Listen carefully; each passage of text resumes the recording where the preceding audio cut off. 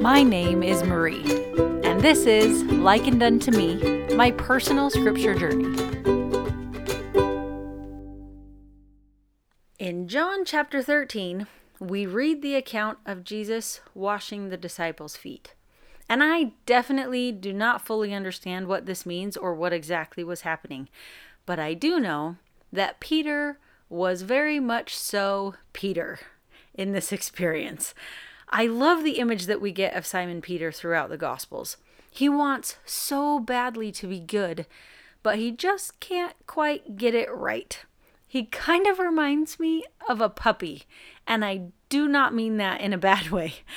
Like when Jesus is walking on the water, Peter's like, oh, me too, I want to do it.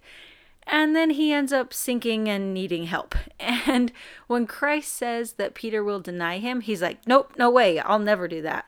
And less than 12 hours later, he realizes his mistake. So when Jesus washes their feet, Peter is Peter, saying, no, I can't let you do that. Jesus replies, if I don't, then you have no part with me. To which Peter immediately changes to, okay, then how about my head and my hands too? And I can just see Jesus placing a calming hand on Peter's over-anxious shoulder and saying, your feet will be enough. It just seems that this early Peter often misses the mark, but he learns from his mistakes and eventually becomes one of the most powerful, faithful prophets in all of Scripture. There was a reason the Savior chose Peter as his head apostle. I feel such hope knowing where Peter had been to where he got to. There's a prophet in the Book of Mormon that changed, it seems, even more than Peter did. Alma the Younger wasn't like a puppy trying so hard but just tripping up. He was more like the neighborhood cat that has no use for flowers but digs yours up anyway. Alma was out to destroy Christ's church and was among the vilest of sinners. But after repenting, he became a powerful, faithful prophet also. So what changed them?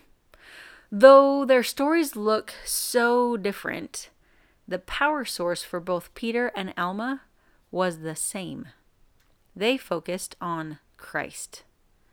Christ can change the heart of the sinner, and he can strengthen and build up the weakest of us. But the journey is long. Life may be short compared to eternity, but here in the trenches, it can sure seem like forever. And I think that both Peter and Alma, based on what we know about the rest of their lives, had some pretty long days. Nephi understood this. He knew that we needed Christ for our whole lives. He wrote, and now, my beloved brethren, after ye have gotten into this straight and narrow path, I would ask if all is done. Behold, I say unto you, nay. For ye have not come thus far, save it were by the word of Christ, with unshaken faith in him, relying wholly upon the merits of him who is mighty to save. Wherefore ye must press forward with a steadfastness in Christ, having a perfect brightness of hope, and a love of God and of all men.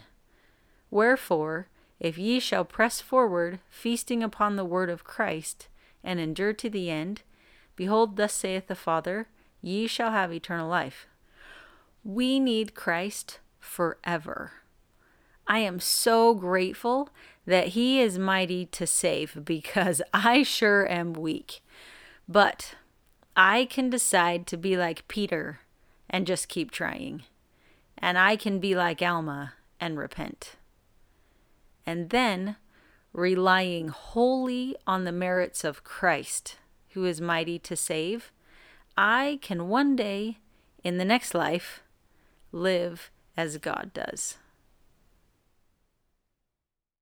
Thanks for listening. Any quotes or scriptures or stories that I used are cited in the description. This is Likened Unto Me, my personal scripture journey.